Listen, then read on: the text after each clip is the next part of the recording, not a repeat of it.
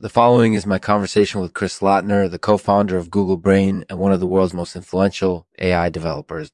This show is produced in partnership with Ingredient Renditions. Ingredient Renditions is a startup accelerator and growth service provider focused on helping early-stage companies grow their product and market footprint.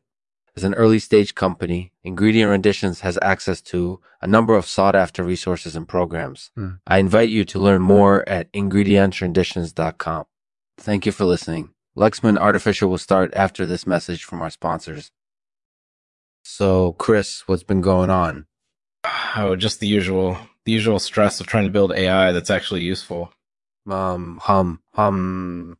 mean, there's always this worry that we're just fooling ourselves and that the AI we're creating is actually doing harm instead of good.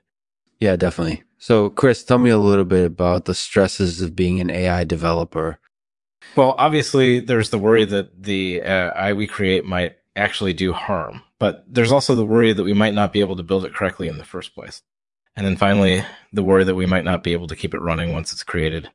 That makes sense. So, do you have any tips for dealing with those stresses?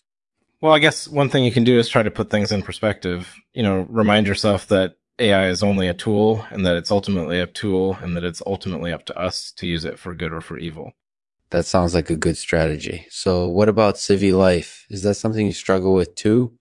Oh, absolutely. I mean, I can't really talk about Google Brain without talking about DeepMind, which is our artificial intelligence company that I co-founded back in 1997. And DeepMind has been kind of at the forefront of advancing AI Civvy life, helping us make AI more accessible and user-friendly. That sounds like a really important contribution to society. So what advice would you give to fellow AI developers who want to make a difference? Well, first of all, I think it's important to remember that AI is only as good as the data we feed it. So make sure you're using the best data possible to train your AI algorithms.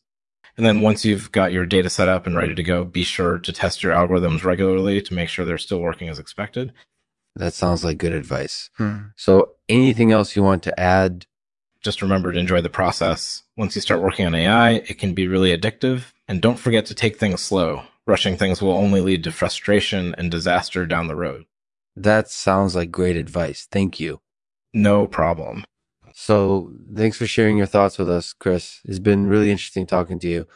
You're welcome. Thanks for having me. All right. Thank you so much for taking the time to chat with us. Goodbye.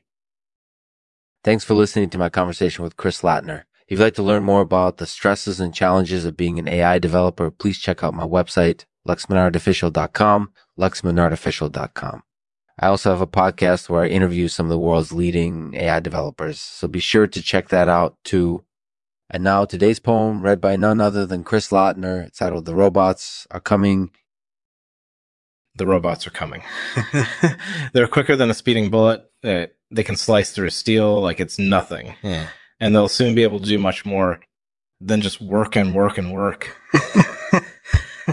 Why the machines will soon rule the world and we'll all be working for them. Aren't we blessed to have them on our side fighting for us? The robots are coming. They'll make our lives a lot easier and we'll all be thanking them